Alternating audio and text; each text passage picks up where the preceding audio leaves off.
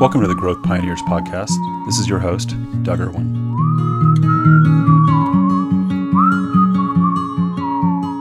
On today's episode of the podcast, I have a really interesting conversation with my good friend, Robert Goldberg.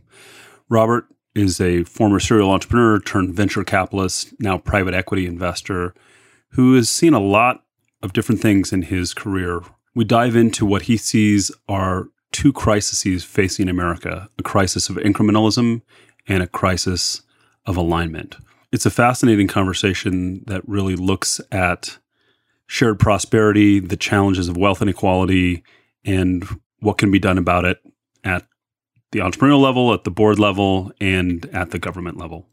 I hope you enjoy this fascinating conversation with Robert Goldberg. Now on with the podcast. Welcome, Robert, to the Growth Pioneers podcast. Good to see you. Hey, good to see you. Thanks for coming today, Robert. I've been looking forward to talking with you. Well, awesome to see you, especially in the socially distanced environment we have. I haven't seen you in quite some time. I know. It's been a while. It's just we're adjusting to the new norms of the COVID world. But I'm really excited to have you on the podcast. You know, you've been a good friend of mine and a mentor and a business partner, and we've been through a lot together. Yeah, it's been fun. Look, as you go through life, it's not the money you make, but the people you collect. And very happy to have had that journey with you. Oh, thanks, Robert. I appreciate that. You know, you're one of the most interesting people that I have met through these journeys. I mean, you have such an interesting background, and also you have this vision for seeing things that a lot of other people don't see. But why don't you start a little bit by giving the audience a little bit about your background? Sure. And first of all, thank you for the kind words. You probably overstate that, but hopefully I can be interesting for your listeners. So I think you know a little bit about my background. You know, I started as an entrepreneur, actually as a technology entrepreneur on the East Coast, engineer by training, migrated to the West Coast. I've been involved in almost any kind of technology you can think of for about 40 years, from supercomputers and workstations to AI in the 80s, if you can believe it. Most of your listeners probably didn't know it existed until about 5 years ago. I caught the entrepreneurial bug, I think actually on an AI startup that we took public in the 1980s, and then a supercomputing company, ended up on the West Coast, and ended up in, again, sort of everything from SaaS software to gaming companies. And then never a straight line. I've had, actually, I usually tell people I had more failures than successes, but fortunately a handful of successes along the way. And you learn from both, quite honestly. I ended up as a venture investor, now a private equity investor in the kind of the last 15 years. And have, been spending, kind of most of my time doing that. And migrated to Nevada, which 20 years ago, which, sometimes you're lucky. I ended up in a state that I think is, phenomenal. Well, I think it just, some of us have vision. You had a little bit more vision than most to come here 20 years ago. You could see what was possible before most people could. It just took a while for it to catch up to your vision. It's, again, very kind. I'd like to believe that, but, sometimes luck intersects vision. So it was, I will say that I recognized, I think, what Nevada could be as it was evolving. I'm not sure I knew that when I moved here, but I was probably lucky to do that. Well, I think that's, our paths crossed early on around TED, but I think, almost probably the first time I met you, you started talking to me about what you thought was possible for Nevada at a time when, quite honestly, we were trying to remake what was possible in the North and just trying to figure out our way. So you've always been guiding light in that whole journey. And I've always appreciated your ability to take what you're seeing from the technology perspective in the Bay and across the country and then help sort of right-size it or help us make sense of it in Nevada.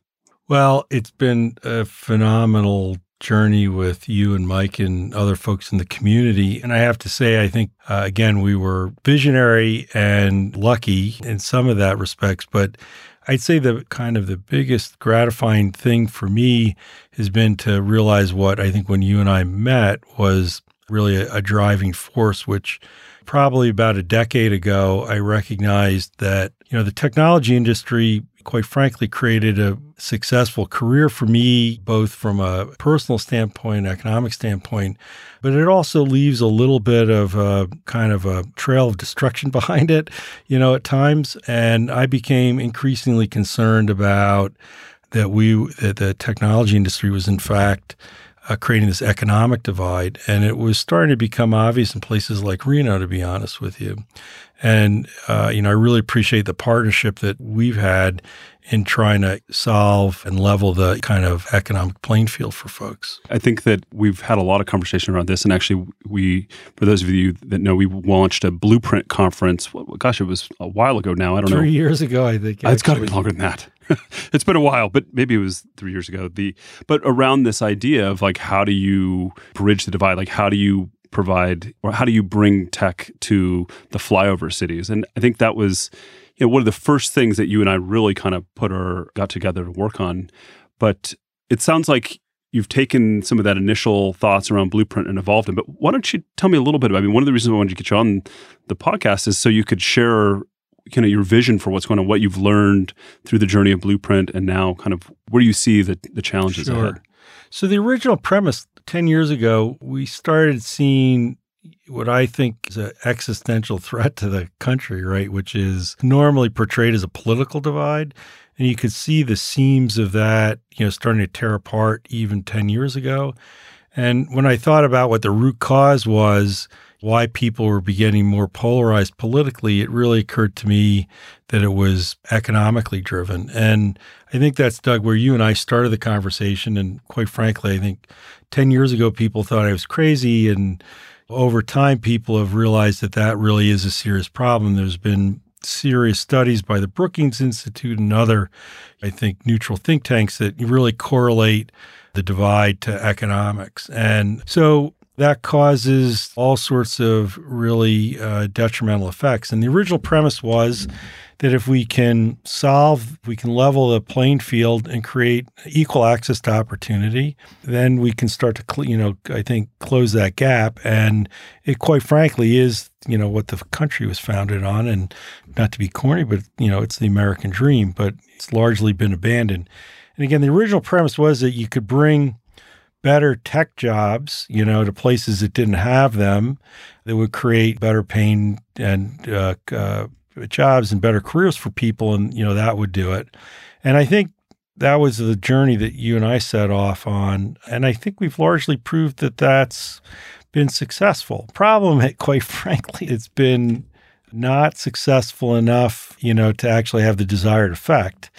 And I'm not too proud to admit that it was kind of arrogance that would think that everybody should have a technology job and, that'll solve the problem. Unfortunately, it's just not true. So. Sure. Although I would say, especially in Nevada, being able to plant the flag around that really helped change the conversation.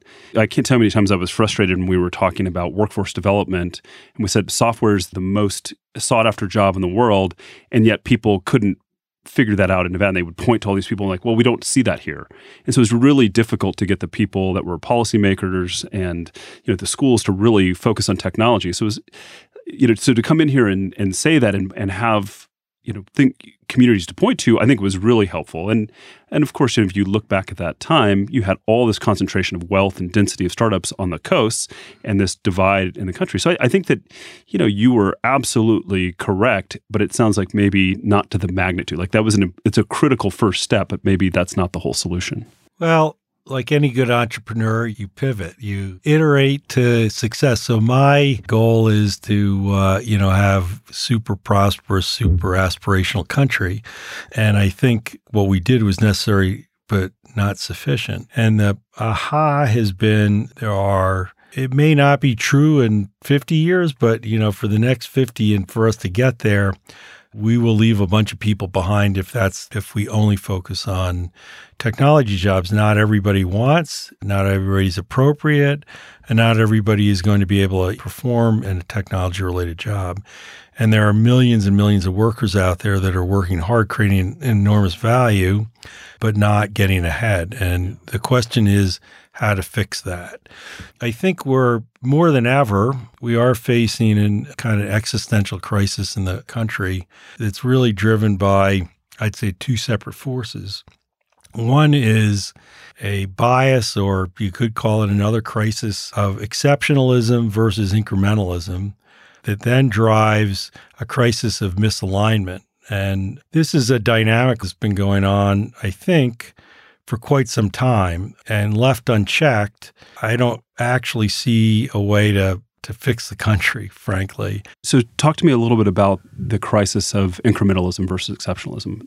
My comments feel a little dire, but I should preface it by saying that, look, we're a relatively new country and enormously successful and fabulous place. And we've got there because we've attracted kind of people that have a similar mindset of, sort of building exceptionalism. And we've been that way for hundreds of years, a couple hundred years.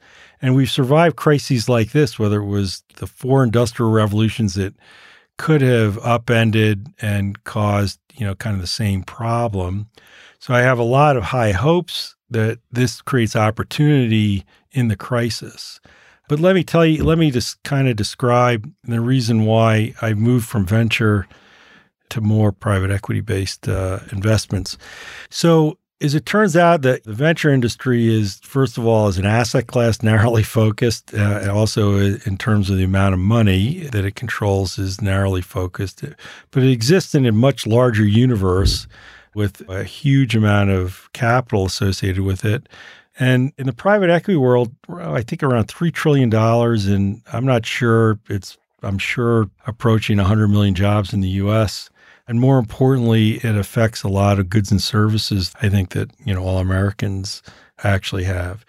That asset class is actually an interesting one to look at because it almost retards, for some dynamics I can describe, it almost retards exceptionalism by design. And when you have that much money and that many people's jobs controlled by that, when it really needs to be pointed at exceptionalism, because that's what the country's been founded on, it becomes a problem.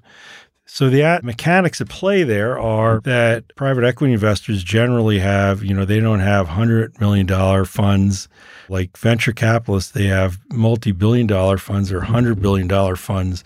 And the dynamics are that it's better to accumulate assets and do risk mitigation than risk management. Because if you can get into a narrow range of returns, then you can accumulate more assets. It's a funny dynamic. So there is very little reward in that industry, in that asset class, for trying to get to like exceptional returns. When you manage investments that way, what happens is you get up incrementalism. So you don't get exceptionalism. You don't get the exceptionalism that we've seen in, technology companies.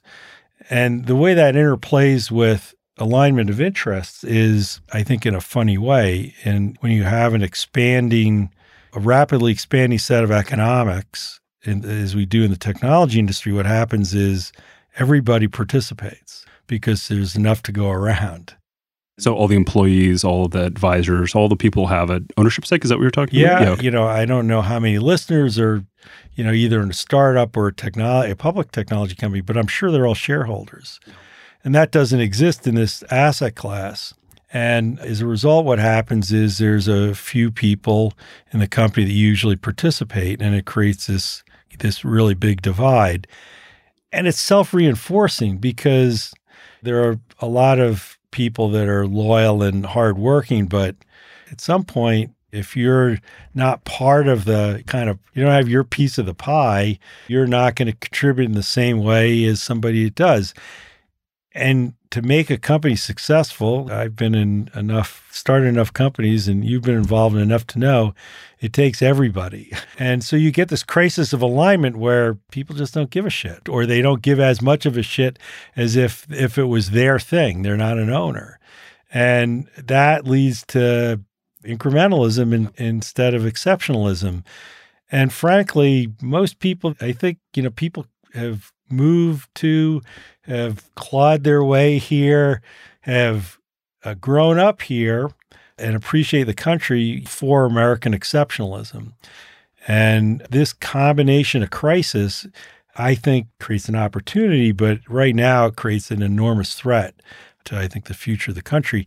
I don't want to seem like an arrogant American, but shit, if we can't do it, who the hell's going to? I think, I was talking to somebody that did a lot of work in China, and I think there's a very different dynamic there given how many people. So there's just an aggressiveness that's coming out of China as they're emerging. So one might say, if we don't do it, maybe we'll see it in other countries. And that's probably not the key point here. I mean, one of the things I wanted to go back to you on is, just from a personal experience, like my first job right out of college, I was at a tech company in the Bay Area. I got a couple thousand shares, and that became worth six figures to me 3 years later at like 25. I mean, that was life-changing money for me. We all were aligned. We worked really hard. It was the heart of that company. And then you see folks that, go out and work in Reno, that work harder than I do. There are excellent workers that don't work in a company like that. And they don't have they don't have that opportunity. They don't have the equity shareholders. They don't have those opportunities for wealth creation. And that really resonates with me. I'm definitely curious just to go back real quick when you're talking about like the dynamics in private equity. So what I heard you say is, private equity looks for return criteria. I don't know what it is, like 10 to 13% IRR, something like that. Look, whereas, if you're a top tier private equity firm, you return net 15%, and that's like unbelievable. And you probably can get by with like, as long as you don't have much variation, you can get by with like 10, 12%, right? And what's the situation in venture? I mean, venture, every deal they're looking for 100x or 10x, sorry, not 100x. Yeah, but it's a portfolio, right? Sure. So, the best venture funds are returning, crazy 40, 50, sometimes 60, 70%, IRR. You can't survive in venture very long because of the risk profile at, much less than 20, net 20. And that pressure tests you in a way that's just different, right? That you have to take calculated risks. There are a lot of dynamics. Availability of cheap money right now is not particularly helping exceptionalism either, because you can get relatively, not to get into sort of the mechanics of debt financing, but you can essentially arbitrage debt in companies to get decent returns. And I do that in some situations. But that makes you less aspirational. I don't want to cast aspersions on that because there are a lot of people that do create value. There are a lot of people's pensions that depend on, sort of consistent returns. But we have to find a solution for how we actually create exceptionalism in non-technology companies so that we can solve that crisis, so we can continue to move the country forward in the way that I think is hopefully our destiny. And secondly, so that it creates this alignment and allows us to actually not just be fair, because the thing you described about workers not participating, I have to tell you, it's not just the right thing to do, it's the smart thing to do, because I have seen it both in technology and in more industrial companies.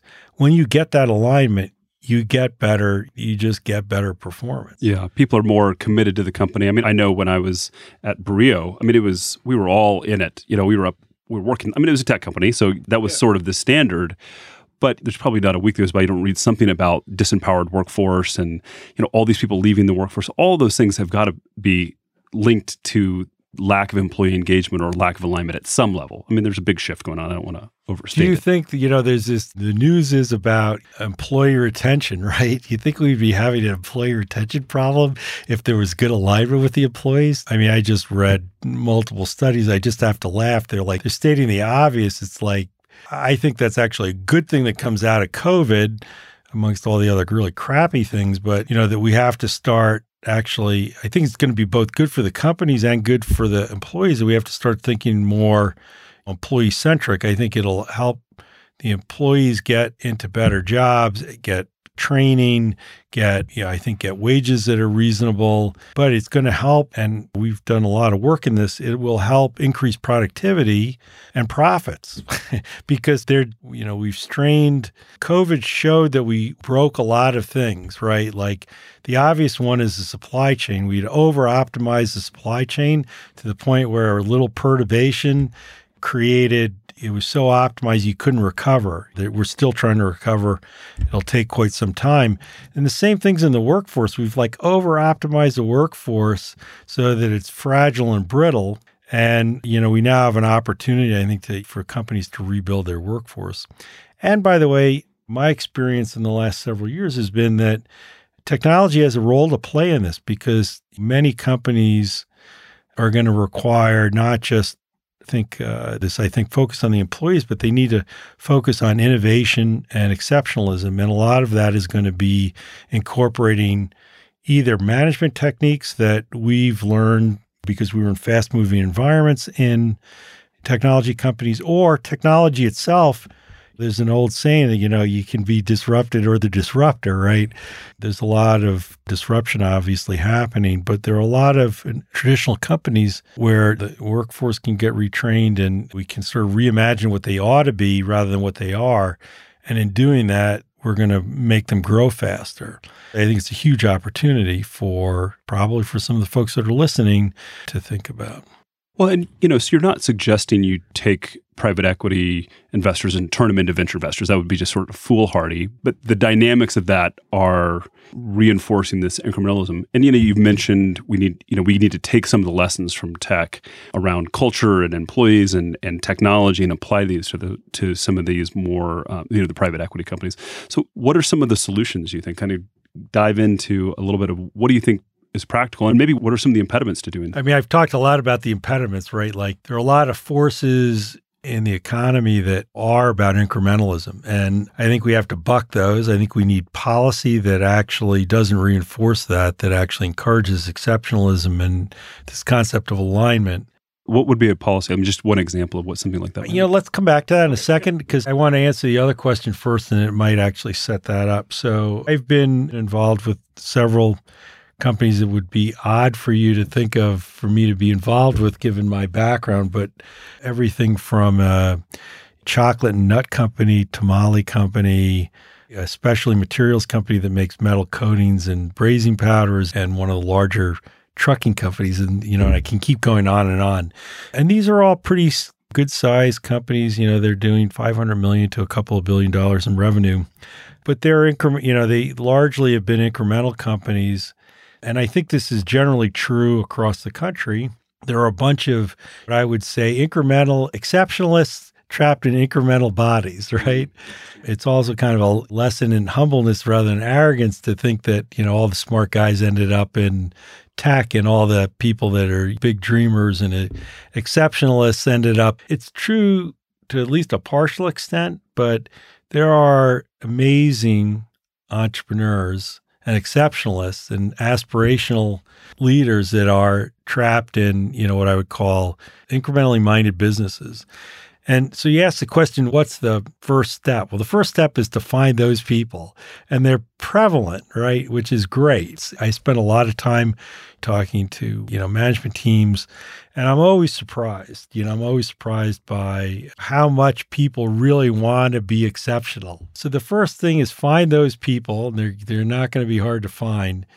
And then create the environment and the structure for them to be that. And that's the first step. And it has to be done in the confines of whatever the company and the investor and the investment is. But it really ends up being imagining for any given company and industry where that company wants to be 10 years from now versus where it wants to be next quarter.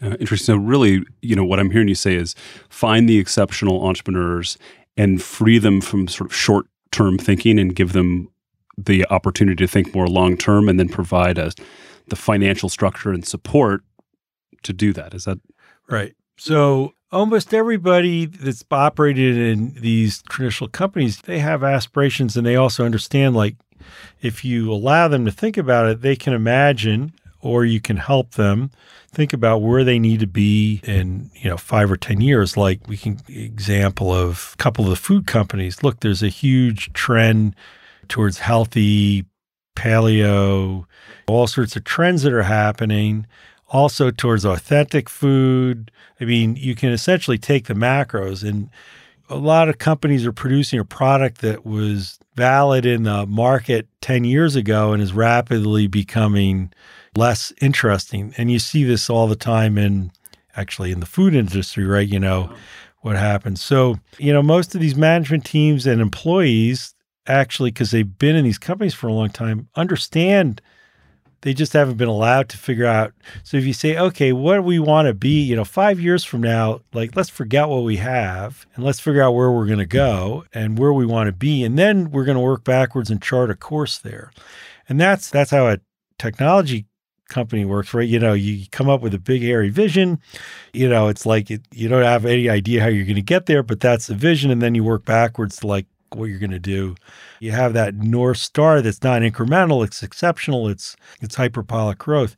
And then you have to work backwards because look, we live in an environment where these companies are not companies you drive to zero. So you don't take huge risk, but you figure out, again, how to not risk eliminate, but you figure out how to risk manage. So you take calculated risks.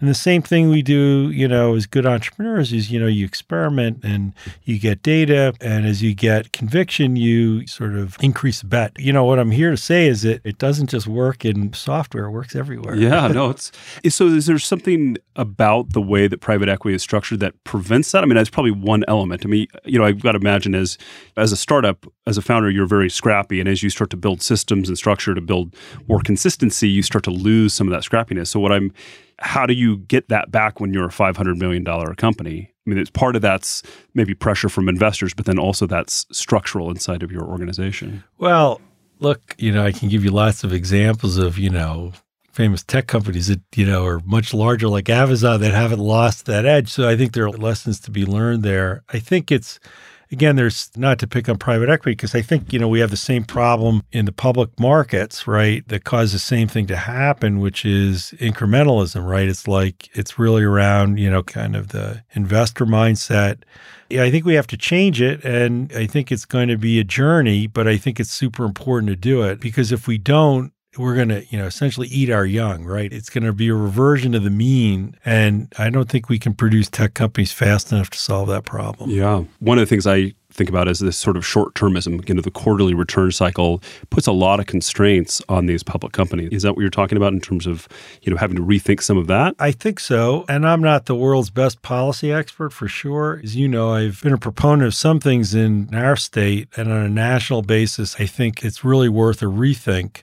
I'm going to probably stray into some funny areas here, but I think the popular meme of the day is tax the rich, right? I didn't attend the gala or wear the dress, but, it seems to be the hot topic. And you have to think about that particular kind of phrase, which is the goal actually is to create, the policy goal on that is to level the playing field. And the tactic is income redistribution. And you have to really think about, again, it comes back to this crisis of alignment of interest. Is that the real way that you actually achieve that goal? I don't think so, because it doesn't feel, there's a lot of great things that the government does, but supporting entrepreneurialism and exceptionalism, not so much, right? That gets supported by entrepreneurs. So we really need to think a carrot and stick approach where there's more of a incentive for people to do some of the things we've been discussing so that there's not, and maybe some disincentives to do things that are hurtful, but taking money, we have fabulous entrepreneurs and business-minded people and employees and problem solvers, in the economy. Let them go do the work, get the alignment on that. I think we can create structures like that. Yeah, and just to put a bit of a finer point on the alignment, I mean, what we're really trying to talk about is, narrowing the wage or the gap between an employee pay, but not just employee pay, but looking at it from a different perspective, right? So if I work at a private equity or public company, finding ways of providing more options, more equity opportunity for participation so that when the company is successful, they're seeing a larger percentage of that equity growth in their own portfolios. Yeah, I don't think we can close an opportunity gap without addressing an equity, kind of equity participation. And there are other people that recognize it. By the way, I've spent some time with I think the folks I work with are Palladium Equity, and they're very forward-thinking folks. And I spent some time with KKR and some other private equity firms. KKR people have been at this for 10 years. They've actually created a whole center for equity participation, and they have a lot of data again, that suggests, and we have from our companies, that suggests that when you do the right thing, it's a smart thing because it increases profitability. And there's a fun equation which, goes increased participation for employees equals better productivity equals better profits equals better, participation by employees and shareholders. And it's, kind of a holistic approach to it.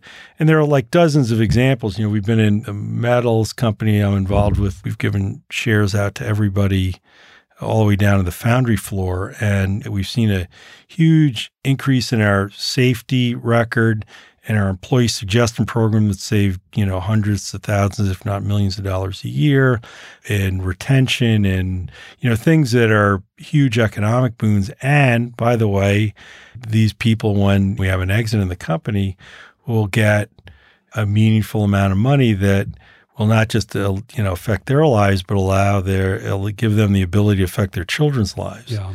Which is so powerful. And that all flows down to communities. I don't know if you're following the recent acquisition of MailChimp by Intuit, but the people are up in arms over the fact that not many of the MailChimp employees had equity. So there was like this $12 billion transaction, and it's not minting a bunch of new millionaires in that community. And so people really look Atlanta, at that. yeah. In Atlanta, yeah. It had almost no venture money in it either. So there you go. So what a missed, one of the things that we always talk about in our ecosystem is we're waiting for that company to have a big success and mint a bunch of new entrepreneurs, and which is that flywheel effect we've seen in many other communities. And again, this sounds like an example of a really missed opportunity. There's a bunch of people that made a lot of money and a lot of people that worked really hard that didn't participate in that. That's really the problem you're talking about. Yeah, I don't, I don't know that deal specifically. I don't know the specifics of that deal, but other than I know it didn't have a lot of investment in it, so it was a closely held company. So the founders and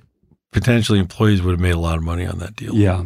Working with early stage companies and a lot of entrepreneurs through EO, there's definitely mixed opinions about bringing your employees in as shareholders. I mean, there's a lot of concern about, or a lot of talk about like, I've taken the risk and they haven't, and all of those kinds of things get played around. But at the end of the day, I think what you said earlier is best.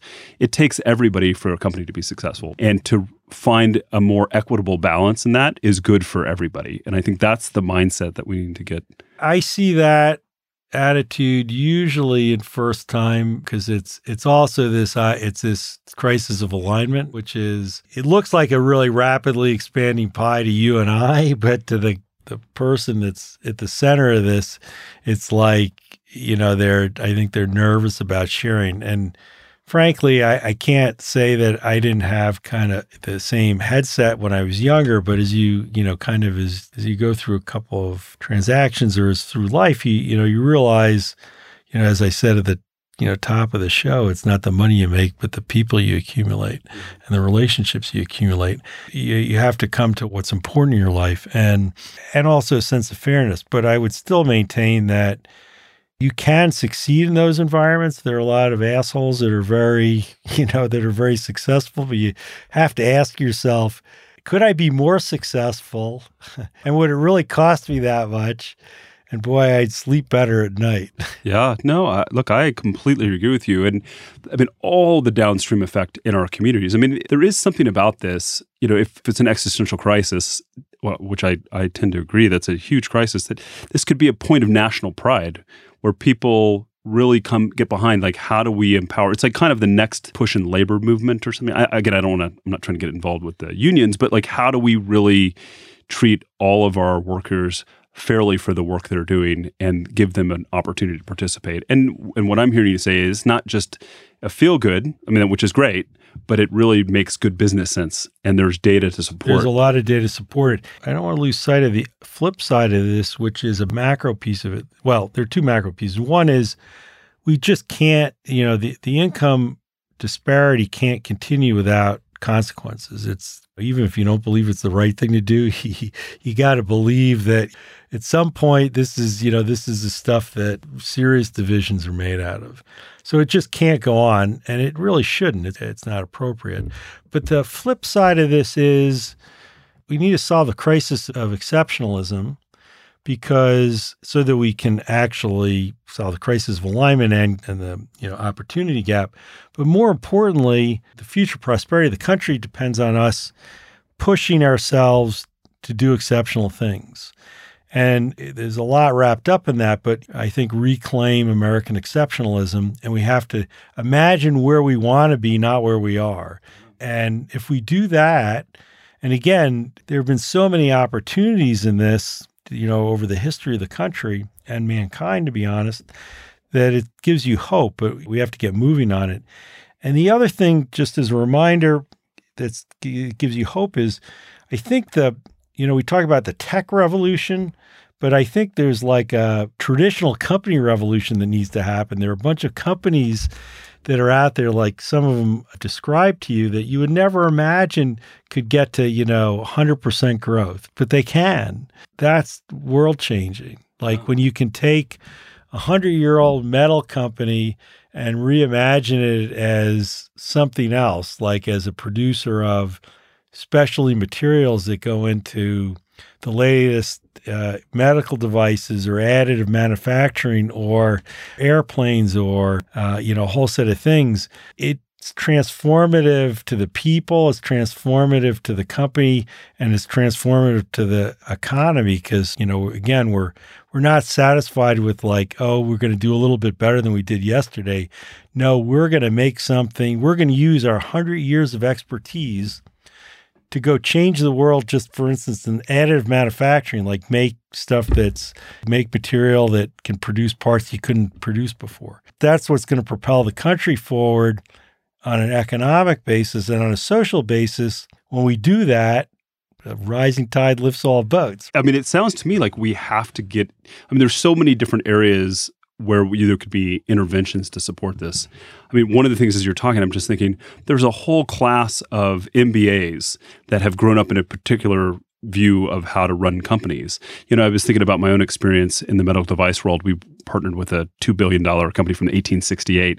And, their idea of innovation was literally like changing the color of the box. And we had a totally new technology. Now, unfortunately, that partnership didn't totally work out. And I appreciated the CEO for taking the risk, but you could see there was a lot of disincentives for them to take a risk. Had that technology worked out, it would have been a whole new category for them at really high margins.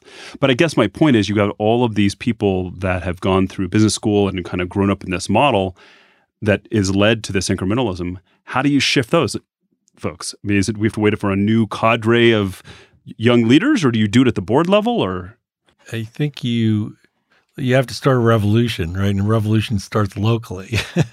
It's an awesome question because it's the thing I ask myself every day. Like, I've spent my life figuring out how to scale things. And the reason why Reno was exciting to me is it was like a place where you could nail it to scale it, right? And I think we did end up being kind of a blueprint for other cities. And I think similarly, you've got to figure out the mechanic. I mean, it's a complicated question. I just don't have all the answers, but I think it's a combination of things. One, we talked a little bit about either, policy or regulatory that encourages, it's more carrot than stick. So, there might be tax credits instead of taxation for more broad-based sharing, right? It's the same principle, for EVs, right? Like we don't overly tax people that drive gas cars. We incent people to buy EV cars, right? And it's been wildly successful, right? It's that, those kinds of incentives. So a policy that incents exceptionalism, that incents risk-taking, that incents broad-based equity participation, and we could go into, I do have a number of ideas around that. I think that's a piece of it because now the people that are less, and the investors are less aspirational, you have to lead them with their, with their wallets. So that's an important step. And I think we have to start getting people like who are hopefully listening to this podcast excited, both a little scared and a little excited about going out and making this kind of difference. We need a set of entrepreneurs and I would encourage people to think about not just starting the next web-based or mobile-based, but think about a hard industrial company that you might be able to go in and figure out how to create a more exceptional environment in. And then I think the last piece, and again, it's much more complicated than that, but the thing I'm working fairly hard on is to get success stories, right? Because things that motivate are fear and greed. I think if we can get, it was true, it's been true in the tech industry, right? I've been part of companies that, we were super successful and people copied us, and that was great out of fear and greed. So fear of being left behind and greed for making money. So if we can show that doing the right thing is also the smart thing and we can make more money with it, and we have some examples, then I think you actually start to open people's minds. So that's kind of the rough strategy. And if you can do it in a few places, then you can, as I said, nail it to scale it. So I really resonate with what you're saying, Robert. I mean, one of the things is you're talking about policy. You could imagine how some things that are wildly unpopular are the incentives you give companies to relocate to a community. And these are unpopular everywhere. They don't, people look at it as terrible, by the way. I agree. However, you could use that incentive structure to derive behavior. So one of the incentive changes they made in Nevada was that they required you to have health insurance. Seems like a basic thing, right? But we don't want companies here that pay under a certain amount that don't provide healthcare for all their employees. You could see another criteria for tax incentives to provide equity participation across a majority of your workforce or something along those lines. Again, I've had that conversation with as long ago as a couple of years ago, and particularly on our equity incentive packages, which were appropriate, quite frankly, 10 years ago, even 5 years ago, and they're wholly inappropriate now because they incent actually, I think, the wrong things, not even neutral things. It needs a rethink by policymakers. Look at the federal level, and I've had conversations with some of Nevada's national politicians, but, others in Washington, about it. And I think they're worried because, look, when I tell you that private equity's products are consumed by a large number of Americans, one of those products is healthcare across a vast variety of things. And do you want, the healthcare system of our country based on incrementalism or exceptionalism? And healthcare is just one example of this, where the health and well-being of the country, the prosperity of the country is dependent on us returning to this. It's a serious policy conversation. It's been an interesting one because when you describe it to people that are concerned about that, right, or concerned about healthcare, which fortunately we have a lot of well-intentioned policymakers, they just don't understand this crisis of alignment, right? Like, we are not aligned, we are not, the economics are not aligned for the outcomes we want, right? It isn't. And there could be some key changes made that I think kind of align those incentives. Yeah, this is such an interesting conversation, Robert. And what I know about you is that you will continue to work tirelessly to affect change anywhere you go, whether it's on the boards, whether it's politically or in the community. And so I'm just excited to see where you take this. It's been a fun journey when we started Blueprint, and I was just recounting with Brian, and we were counting up the number of legitimate technology startups in Reno that are doing reasonably well, and the number is something like over 60, which doesn't sound like a ton, but it's huge. We had nothing 3 or 4 years ago. Well, you and Brian worked your asses off, so thank you for that. It's what I remember about that. And Katie, by the way, you can't leave Katie out. But it started with a vision, and so I really appreciate your vision. I think that it is. It's being refined. What we started with Blueprint has now been refined through your own experiences, and I'm excited to see where you go with that. And I hope that we can affect change in this throughout all of our different circles, whether that's government or in the boards or what have you. So I'm excited to see where this goes. Great. So look, my best advice for anybody, and for anybody that took the time to listen to this, is I'd be happy to discuss with you and debate, one-on-one. But my best piece of advice is imagine where you want to be, not where you are. That's the secret. Well, I love it, Robert. Well, thank you so much for spending time with me. What a great conversation. I look forward to all the new fun things we get to do together. Doug, thank you. I really appreciate you making the time and providing the opportunity. That sounds good.